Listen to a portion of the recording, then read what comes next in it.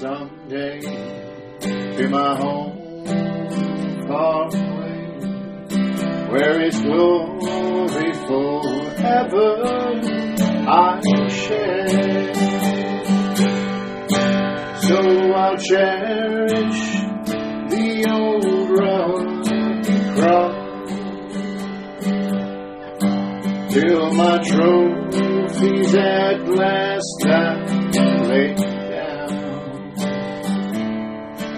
I will cling to the old rugged cross and exchange it someday for a crown. I will cling to the old rugged cross and exchange it someday for a crown.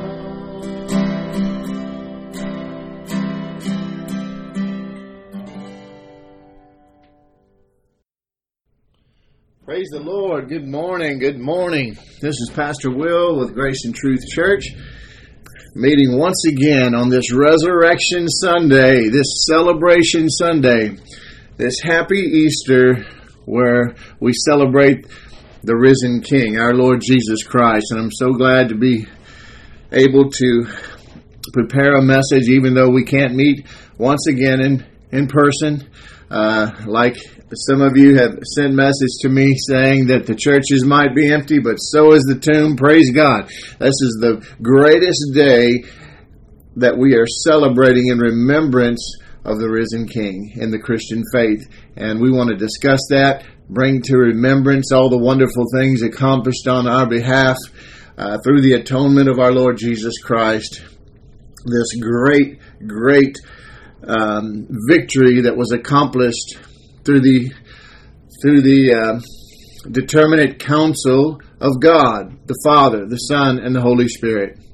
God had a great plan. Jesus made the payment.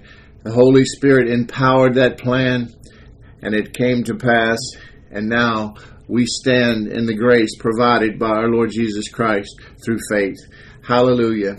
Father, we thank you for this day. We love you. We thank you for everything that this day represents, for your wonderful gift to the church, to humanity, Father, to make a way back to you through the cross, through the atonement. We thank you, Lord, and we just ask that you plant this seed of your word into good ground today, that we protect it and allow it to take root and bear fruit in our lives, that we have great revelation, knowledge, and understanding of what has taken place on our behalf. In Jesus' name, amen. Praise be to God. I want to start off in Matthew chapter 28, and I just want to be very brief in the scripture right here as it represents the risen King. The first verse of Matthew chapter 28, after the Sabbath, which was Saturday back then, that was the Jewish Sabbath. So on Sunday, the first day of the week, which is represented as today. So after the Sabbath, at dawn on the first day of the week, Mary Magdalene and the other Mary went to look at the tomb. There was a violent earthquake, for an angel of the Lord came down from heaven and going to the tomb, rolled back the stone and sat on it. His appearance was like lightning, and his clothes were white as snow. The guards were so afraid of him that they shook and became like dead men. The angel said to the women, "Do not be afraid, for I know that you are looking for Jesus who was crucified. He is not here. He has risen just as he said." Praise God. That is the victory that we have in God. This is the most important thing that could possibly be understood by Christians. And we need to make sure that we understand the gravity, the importance of this empty tomb, and the fact that God, through agency of the Holy Spirit, had raised Jesus from the dead even before that angel came and rolled that stone away and sat there. Can you imagine being chosen for that task? I'm sure that angel was so happy to be assigned that job that day. Praise be to God. I want to start off by talking about the significance. Why people wonder why it's so important. Why Jesus had to do this. Why did God send His own Son? Why would God let His Son be treated this way? We've been talking about this some, and I know that most of you as Christians understand, but there are all levels of Christianity, some just peeking through the window, some just sticking their toe in the water to see how the temperature is, others that have been involved and are quite mature in their faith. But we want to speak to everyone because Jesus died for everyone. There is no one excluded. There is no part of the world where you are born, or no faith under or religion under which you may have been born, or what mama and them did, or any sin that you've committed that keeps you from receiving freely the gift of salvation offered through Jesus Christ because of what He accomplished on this Resurrection Sunday. You know, the root problem of mankind is not specific sins, but the fact is that we've all gone our own way. Everyone has sinned and fallen short of the glory of God, and the punishment or the payment for that sin is death. So we have all gotten off into rebellion of some sort, our own self-will, turning our back on God and going and doing our own thing. You know, that attitude that it's my life. And I like the forgiveness part, but I'm not going to let anyone tell me what to do. Well, that self-centered ideology is what has separated mankind from God. And it is rampant in the world in which we live. Isaiah 53 we've been talking about at some length. But I just want to lay out a quick rundown of the things that led up to today. And just to bring to our remembrance some of the things that have taken place without getting into the scriptures, or I just want to lay out a sort of a timeline about the death and resurrection of Jesus. Remember that they had plotted to kill Jesus. This was all part of God's plan. He made it. It all worked out perfectly. It's the greatest military and spiritual and legal triumph and victory in history of mankind and of the world. And it was accomplished by God the Father, God the Son, and God the Holy Spirit. But remember what we talked about last week, how Jesus, He was resolute. He was determined to accomplish all the things that God had prepared for Him to do, and to be that free will offering, that sacrificial Lamb of God. And He purposed in His heart to get to Jerusalem for this Passover week to let it all transpire. The religious leaders had plotted against Jesus to kill Him. Judas had betrayed Him. The disciples enjoyed the last Passover meal with Jesus in the upper room, and Jesus washed the disciples' feet, and He had this Last Supper with them, as it were. He predicted a lot of things. He told them many times about his death, but they didn't quite get it until afterwards. But He predicted on that fateful night about Peter's denial of Him, and He explained to them some things. He spoke from His heart on that last fateful night about the Father, about the Holy Spirit, the promised Holy Spirit who would come, and how it was good that He was leaving so that the Father would send the promised Holy Spirit, and He could be with all of us all the time. And He taught that apart from Him, we could do nothing, that Jesus Himself is the vine and we are the branches, and we have to stay connected. He has to be our daily bread, and we have to feed on Him and give Him the glory and the honor and stay connected. It's a relationship, and without Him we will just dry up and wither away because we're nothing apart from Him. He warned the disciples and is warning us now that the world will hate you. if you try to live and as you continue to live for the Lord, because it hated Him first. But if that's the reason they hate you, then that's okay. You're blessed. Just don't let it be for other things, ungodly things, that they hate you. But Jesus taught about the Holy Spirit. He taught He gave us the authority to use His name in prayer, and said that the Father would grant whatever we prayed according to His will, because we love Jesus, we love Him, and we've accepted Jesus as our Lord and Savior. He prayed that night. He prayed earnestly. He prayed for Himself. He prayed for the disciples.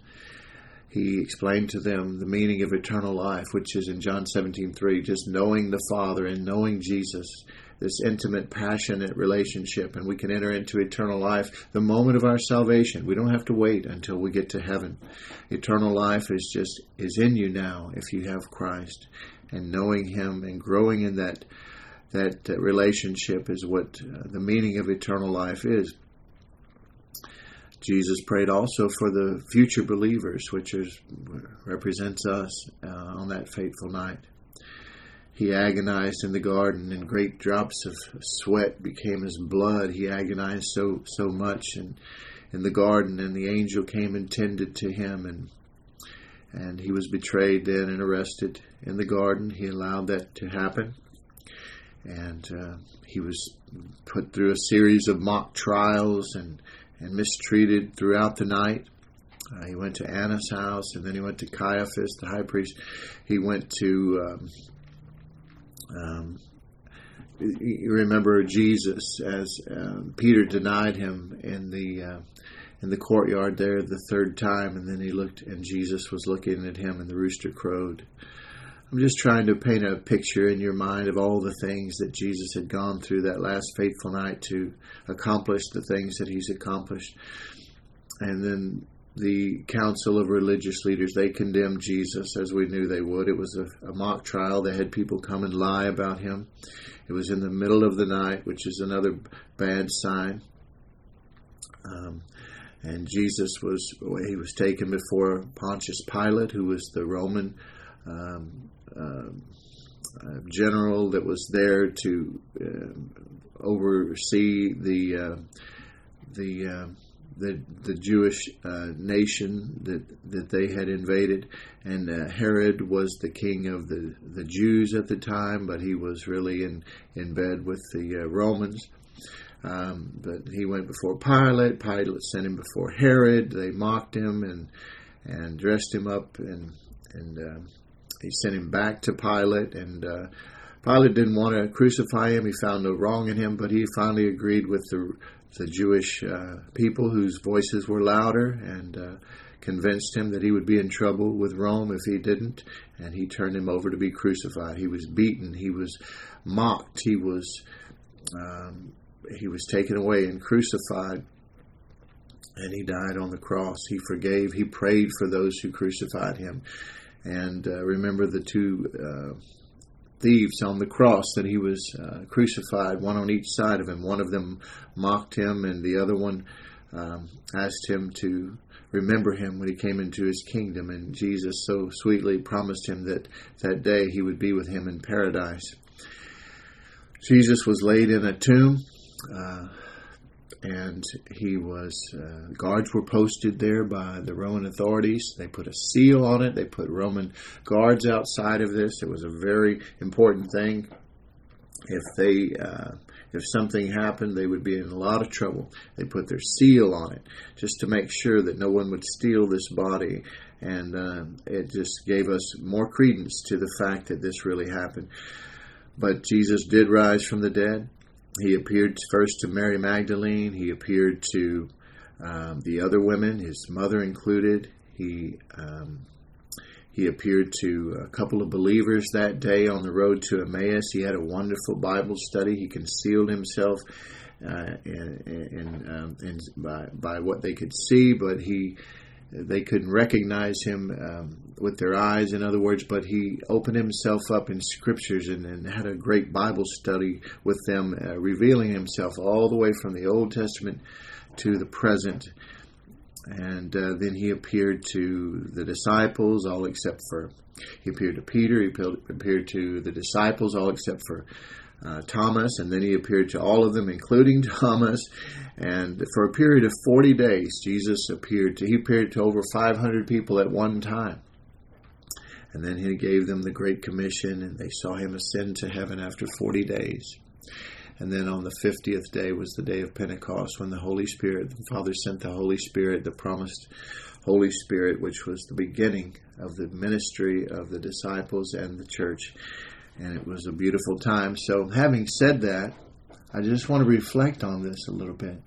The fact is that because of this problem that man had, this rebellion, this separation from God, God wanted a solution.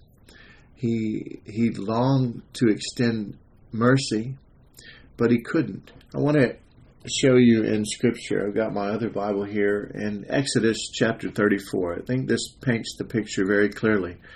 Exodus chapter 34. This is when Moses had chiseled out the first two tablets of the Ten Commandments, and he brought them before the Lord, and the Lord introduced himself to him and told him his name. He called himself the Lord. In verse 5 of Exodus chapter 34, it begins, it says, "The Lord descended in the cloud and stood with him there and proclaimed the name of the Lord. The Lord passed before him and proclaimed, the Lord, a God merciful and gracious, slow to anger, and abounding in steadfast love and faithfulness, keeping steadfast love for thousands, forgiving iniquity and transgression and sin, but who will by no means clear the guilty, visiting the iniquity of the fathers on the children and on the children's children to the third and fourth generation." You see, there's a paradox there. There's a problem. God himself had a problem. He longs to extend mercy. God is love. But at the very foundation of his throne is justice. And so he can't compromise his own justice in order to forgive, which is really his desire. So there's a great paradox revealed there in Exodus 34. And there's a tension, something that God needs to resolve, and he desires to resolve because his nature is to forgive. But because of his justice, he can't leave the guilty unpunished. His justice demands punishment. His mercy longs to offer the sinner forgiveness and pardon. And the only way to resolve this was for God himself to become the sinner's substitute. And so he sent Jesus, the Son of Man, the last Adam, fully man and fully God. Romans chapter 3, verses 25 and 26 says, "The seat of atonement, the mercy seat, which hid in the ark the 10 commandments broken by man, when sprinkled with blood once a year, the day of atonement, Jesus became for us." God did this to demonstrate his justice, so he would be just in showing his mercy. He needed an atoning sacrifice. And that's what Jesus became. Let's go back to Isaiah 53, where we were last week. It's so powerful. "Who has believed our message? And to whom has the arm of the Lord been revealed? He grew up before him like a tender shoot and like a root out of dry ground. He had no beauty or majesty to attract us to him. Nothing in his appearance that we should desire him. He was despised and rejected by men, a man of sorrows and familiar with suffering, like one from whom men hide their faces. He was despised, and we esteemed him not. Surely he took our infirmities and carried our sorrows. Yet we considered him stricken by God, smitten by God, and afflicted. But he was pierced for our transgressions. He was crushed for our iniquities. The punishment that brought us peace was upon him, and by his wounds, or by his stripes, we are healed. We all, like sheep, have gone astray. Each of us has turned to his own way. There's the problem I was just speaking about. And the Lord has laid on him, Jesus, the iniquity of us all. He was oppressed and afflicted, yet he did not open his mouth. He was led like a lamb to the slaughter, and as a sheep before his shearers is silent, so he did not open his mouth. You know, he could have called upon a league of angels to come and rescue him. He did not. He was a willing and obedient sacrifice because he loves us, and he saw past the cross, despising its shame. He saw you and he saw me, and we should be forever thankful. Verse 8, by oppression and judgment he was taken away. And who can speak of his descendants? For he was cut off from the land of the living. For the transgressions of my people he was stricken. He was assigned a grave with the wicked and with the rich in his death, though he had done no violence, nor was any deceit in his mouth. Yet it was the Lord's will to crush him and cause him to suffer. And though the Lord makes his life a guilt offering, he will see his offspring and prolong his days. Talking about the resurrection now, the new life. And the Lord and the will of the Lord will prosper in his hand. After the suffering of his soul, he will see the light of life. That's what we're celebrating today, and be satisfied. By his knowledge, my righteous servant will justify many, and he will bear their iniquities.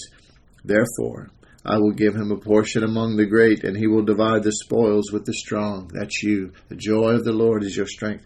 Because he poured out his life unto death, and was numbered with the transgressors. Remember, he had a thief on each side of him. For he bore the sin of many, and made intercession for the transgressors. Remember, he prayed, Lord, forgive them. They know not what they do.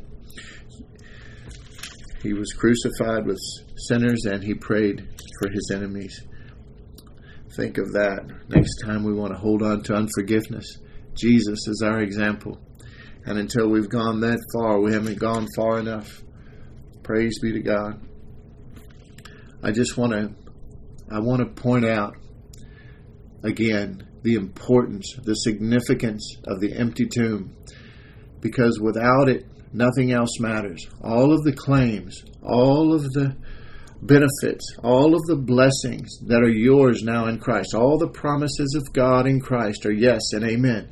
Let me tell you, they would not have been had that tomb not been empty, had he not been resurrected from the dead, had he been laid in his tomb and stayed there like Muhammad and like Buddha and like all the others that people worship around the world that are not gods at all. Jesus is the only way to God. He is not one way. He is the way, the truth, and the life. No one comes to the Father except by him. So let's talk about these things from Isaiah. Remember, Isaiah 53:6, we all like sheep have gone astray. We've all turned everyone to his own way, and the Lord has laid upon him the iniquity of us all. That iniquity in the Hebrew in the Old Covenant, because Isaiah was written in Hebrew, the word is avon, just like ding dong, avon calling. And it really means the guilt, the perversion of God's truth, of God's law. The rebellion of man was laid upon Jesus. God the Father placed upon Jesus the guilt, the perversity, the rebellion of us all, and the evil consequences that come from that. So we need to really consider everything that's been accomplished through the atonement, the perfect work of Calvary. There are lots of things that God did that day. There are 10 things that we can focus on that God placed upon Jesus. Jesus, our substitution, our kinsman redeemer, as it were. The sacrificial lamb of mankind. He placed all of our just penalty for our guilt on Jesus. And Jesus was punished so that we could be forgiven. He was wounded. He was beaten. He was damaged so that we could be healed. By his stripes we were healed. That's what it says in Isaiah 53. And then again, Peter says it in the New Covenant in 1 Peter 2:24. He puts it in the past tense. By his stripes you were healed. You have been healed. That's something that's not only past but present and ongoing. It never ends. That healing is part of ours now as our inheritance for what Jesus endured on the cross through this divine exchange. He was punished for our forgiveness. He was wounded so we could be healed. He was made sin with our sin. He took our sin that we could be made righteous with His righteousness. See the exchange? See the blessing? See the benefit? Jesus tasted death for all of us so we could share His life.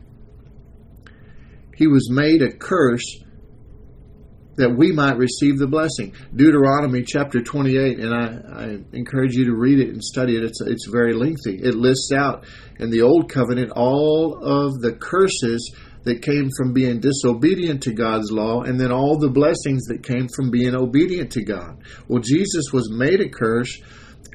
In Galatians 3, verse 13 and 14, talks about Jesus became the curse for us. Everyone who is hung on a tree is cursed. And so that's what it's talking about here, is that He took the curse upon His body so that we could receive the blessing. So in other words, our humiliation, our mental and physical sickness, our family breakdown, our oppression, our poverty, our defeat, our failure, and God's disfavor, all of these things are aspects of the curse. Jesus took that upon His body on the tree, becoming a curse for us so that we could only enjoy the blessings and not the curse. We are freed from every aspect of the curse if we are part of the body of Christ. He endured our poverty. This is talking about financial and physical provision. He endured our poverty so we could have His abundance or share in His abundance. Poverty, hunger, thirst, nakedness, and the lack of all things. Jesus endured those things on the cross. Remember, one of the last things He said on the cross is, "I thirst." As He hung there, suspended between heaven and earth, rejected by both, naked. Remember, they gambled for His clothing. He was thirsty. He was hungry. He hadn't eaten for over 24 hours. He was lacking in all things. That's the essence of poverty. He became that for us. Everything in the Bible is there for a reason. There are no insignificant details. He was making a divine exchange. Why else would God step down from His throne and allow Himself to be treated this way? He did it for you. He did it for me. Talking about the prosperity, there's a couple of scriptures. Look in 2 Corinthians quickly, if you're following with me. Chapter 8. 2 Corinthians chapter 8, verse 9, and then we'll look at chapter 9, verse 8. 8, 9, and 9, 8. 2 Corinthians is talking about the provision that He made, the exchange that He made, our poverty for His abundance. Look at 2 Corinthians chapter 8, verse 9.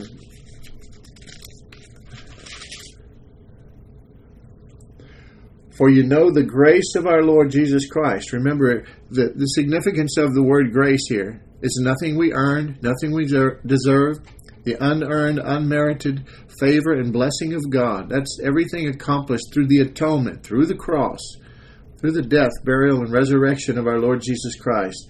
That is grace. Nothing we can do to earn it, nothing we've done to deserve it.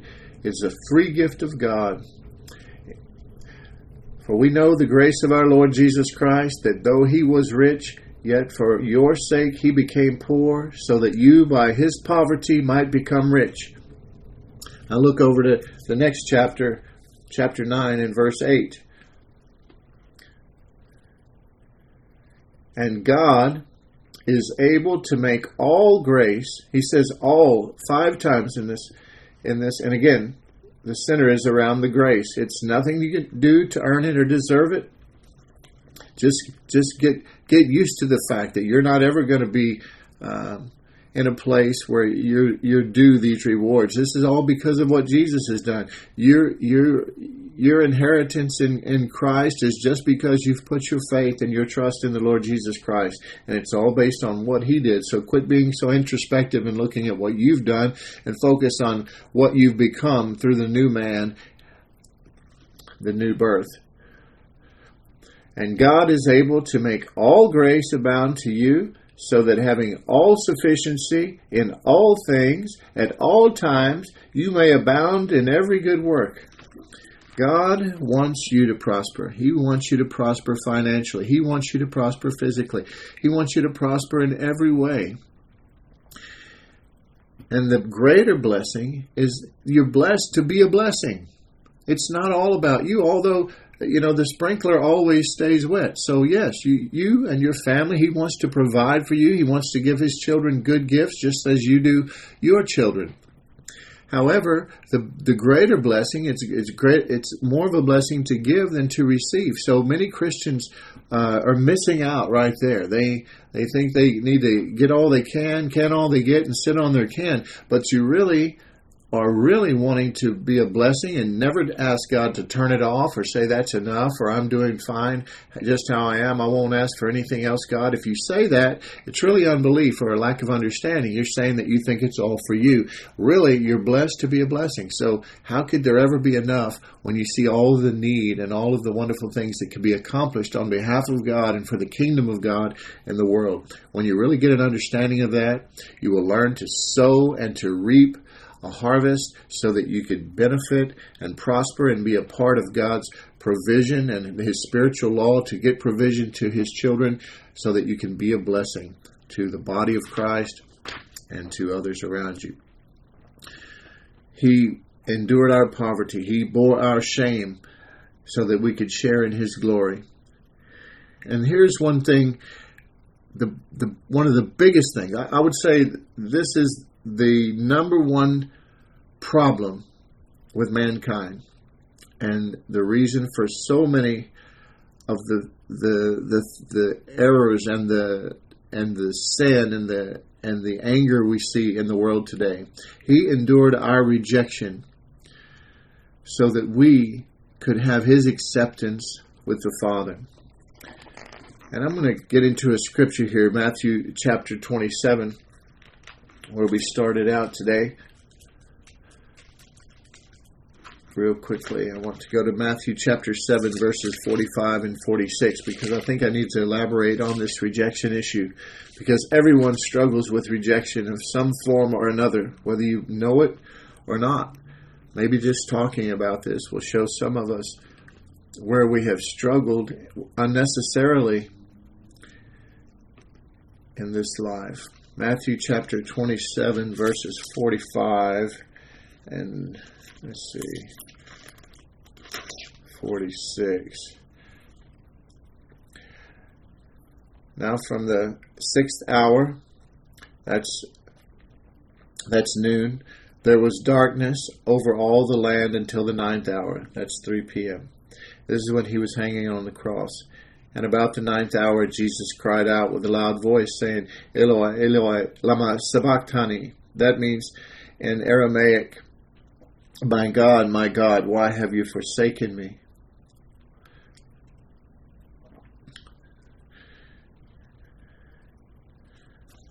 And then skip down to verse 51.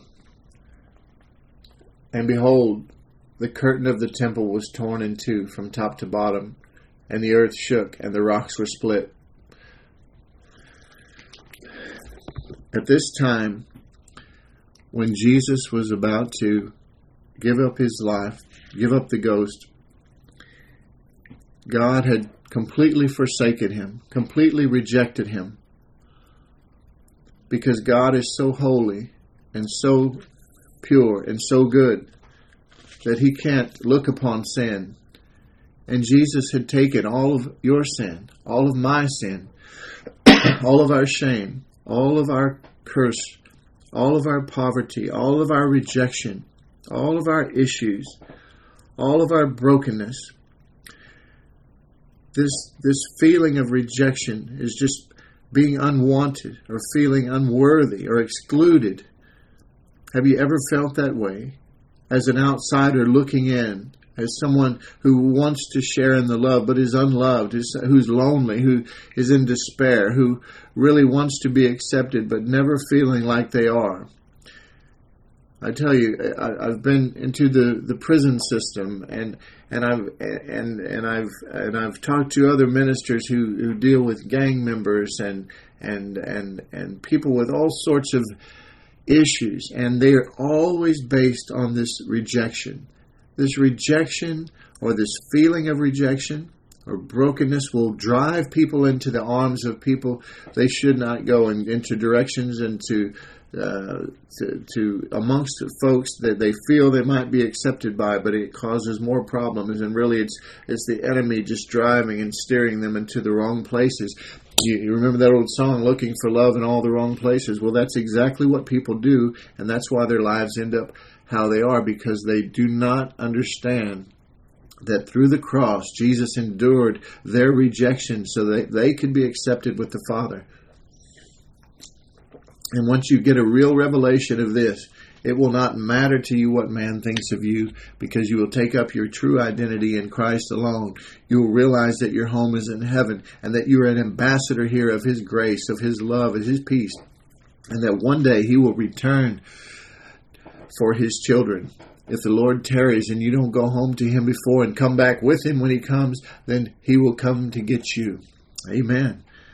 So you have acceptance with the Father through the atonement of Jesus Christ. All your loneliness, all your unworthiness, all your exclusion, forget about that.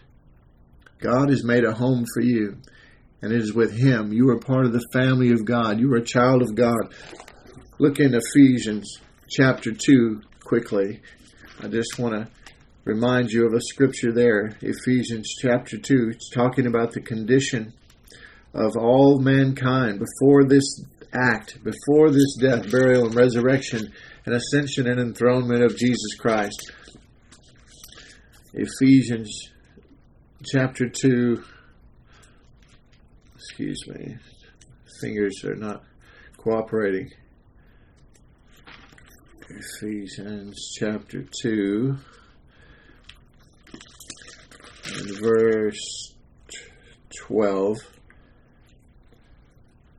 Paul, talking about the condition of man before Jesus. Remember that you, that's all of us, were at that time separated from Christ, alienated from the commonwealth of Israel, and strangers to the covenants of promise, having no hope and without God in the world.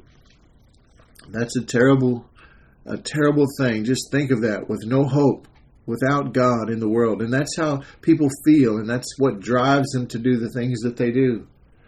But look at verse 13. But now, in Christ Jesus, you, who once were far off, have been brought near by the blood of Christ. For He Himself is our peace. He has made us both one, and has broken down in His flesh the dividing wall of hostility, by abolishing the law of commandments expressed in ordinances, that He might create in Himself one new man in place of the two, so making peace, and might reconcile us both to God in one body through the cross, thereby killing the hostility. That's awesome. The scripture I read from Matthew a moment ago, when Jesus gave up the ghost and said, "My God, why have you forsaken me?" This divine exchange had taken place in the spiritual realm, and God the Father, there used to be a huge, heavy curtain separating the Holy of Holies, where God's presence was, and the ark was below the mercy seat.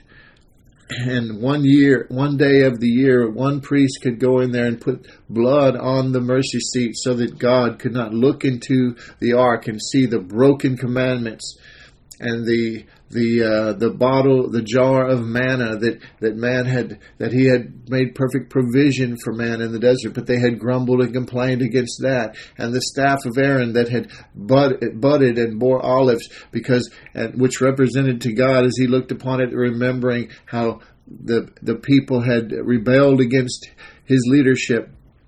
All these things are covered by the blood of Jesus. And now they didn't have to do that with the blood of goats and lambs any longer. Jesus himself went to heaven. He went into the true tabernacle, the true temple, which the one on earth is just a replica of what Moses had been told, but there is one just like that in heaven, but much greater. Jesus entered it himself with his own blood. That's why he said, "Don't touch me yet," to Mary. But because he hadn't gone to his Father yet, he went and he placed his own blood on the atonement seat once and for all. Now, when God looks down, all he sees is Jesus. He either sees Adam, the fallen man, or he sees a child of God who has received Jesus as his Lord and Savior. And that's us today. And we thank him for it. Because without him, there was no hope. And we were without God in this world. We were unwanted. We were unworthy. We were excluded. We were outsiders looking in, unloved and lonely and desperate. But Jesus fixed that. God's infinite holiness and righteousness and purity made him reject Jesus, and that's why he turned away from Jesus at that time. And Jesus became fully man, and he said, my God, why have you forsaken me?" And he spoke it in Aramaic. He went back to the language of his childhood, and he was so lost and broken. And I really believe that this is what killed Jesus, his broken heart, because his Father had turned his back on him. But the reason he did it, he purposefully did it. He gladly did it, even though it caused so much pain and temporarily bankrupted heaven, because Jesus was everything to the Father.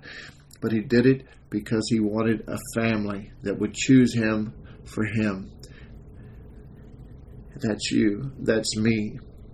And he was glad to do it. And Jesus was a willing sacrifice on our behalf.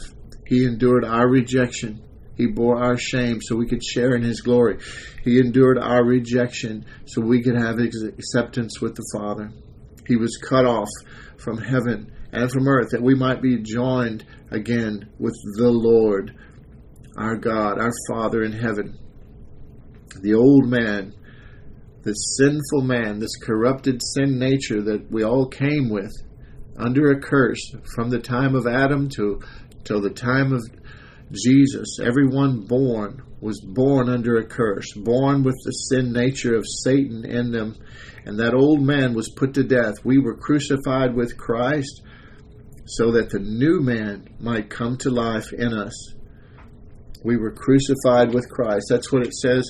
If you're still in Ephesians, just turn back one page, maybe two, to Galatians chapter 2 and verse 20. And I'm closing right here. Galatians 2 and verse 20. Praise God.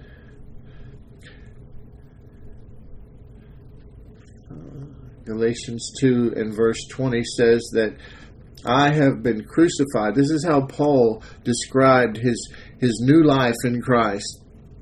I have been crucified with Christ. It is no longer I who live, but Christ who lives in me. And the life I now live in the flesh, I live by faith in the Son of God, who loved me and gave himself for me. I do not nullify or frustrate the grace of God, for if righteousness were through the law, then Christ died for no purpose. We have been given the gift of Jesus' righteousness as an exchange for our sinfulness. Thanks be to God. Our old man was crucified. It is no longer that old man who lives. So quit identifying with your old sin and your old sin nature. Even though some of your old friends look at you and they say, remember when, and I know who you are, and you're just a hypocrite. If you really were born again, that man is dead. That's no longer who you are. The man you are, or the woman you are, is what God says you are in the new covenant. And you need to focus on that. Focus on things above and not on things of the earth.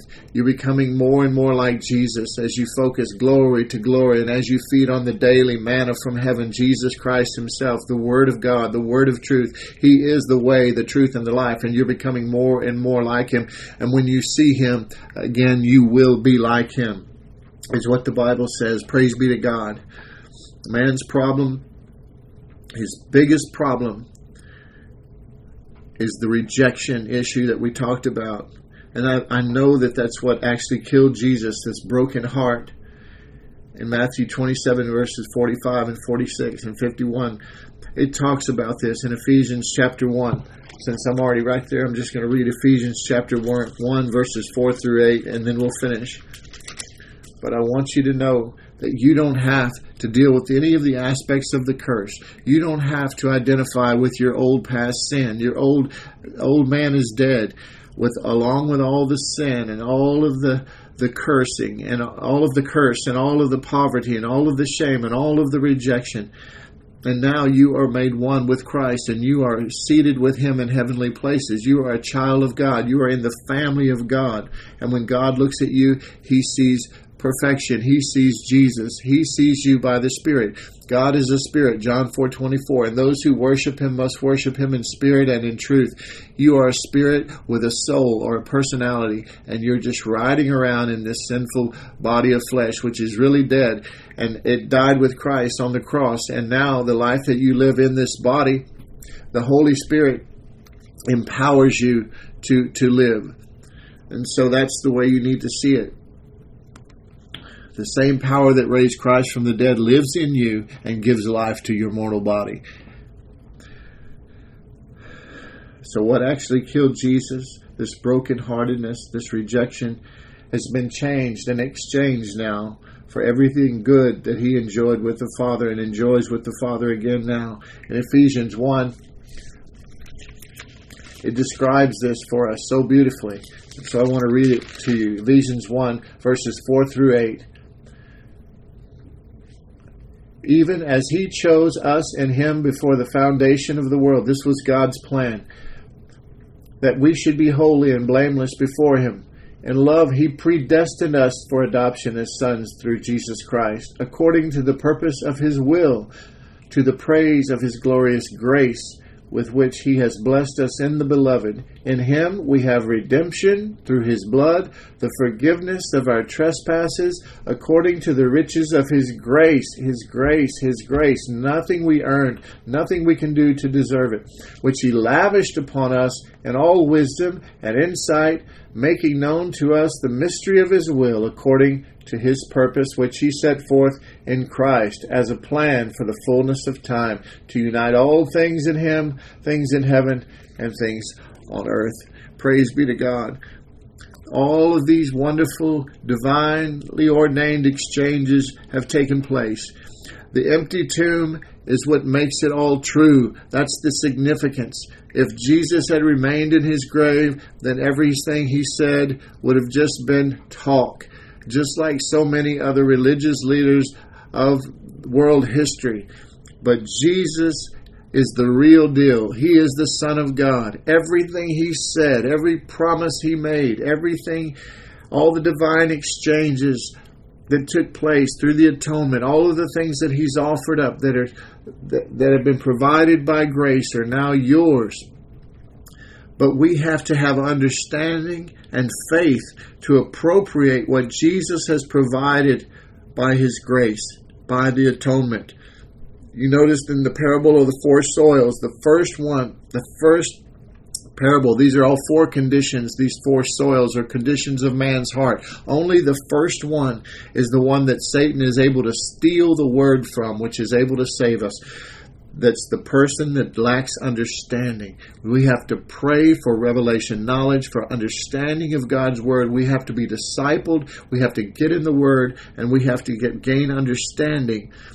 And we have to walk in faith. We are called to live a life of faith. We have to grow in the grace and knowledge of our Lord Jesus Christ and to learn to appropriate by faith. Faith is the hand that reaches out and grabs or obtains all the things that Jesus has provided through the atonement. All the exchanges made. We need to quit believing the lies and deception of the devil. If you are struggling with any aspects of the curse or the poverty or the shame or sin issues or any of the things that we described that were exchanged with you for Jesus' goodness on the cross, then stop believing the lie. Start speaking the truth. Start saying what God says, and you'll see that come to pass in your life. All the blessings of obedience to God are ours by grace, and none of the aspects of the curse. Remember that. Take it into your heart. Meditate on that. Make it your own. Today, purpose in your heart that you will not struggle. You will not believe all of the lies of the enemy. You will only believe the things that Jesus has accomplished for you and says you have in Him, because you do. First, you must believe, and then you will receive. The world says, let me see it, and then I'll believe it. We have to believe it, and then we'll receive it. It's a kingdom of opposites, but it's perfect. All of these things have been established and placed on account for you. All you have to do is grow in your understanding of these truths, and by faith, write the check. God loves you, and so do I. Happy Easter. Happy Celebration Day. Happy Resurrection Day. Christ is risen. Christos Anesti. He lives and He reigns. And one day He's coming back for us. And when we see Him, we will be like Him. He loves you. We love you. We miss everyone, and we look forward to seeing you very soon. Father, we thank you for this word. We thank you for this Resurrection Sunday. We thank you for the empty tomb, Lord. We thank you that you raised Christ from the dead, and that He lives and reigns today, and that all of the things that you have promised through your word and through His life, they are true. And we can have confidence in everything that you say that you have accomplished on our behalf because of the empty tomb. We love you, Lord, and we thank you for loving us. In Jesus' name, amen.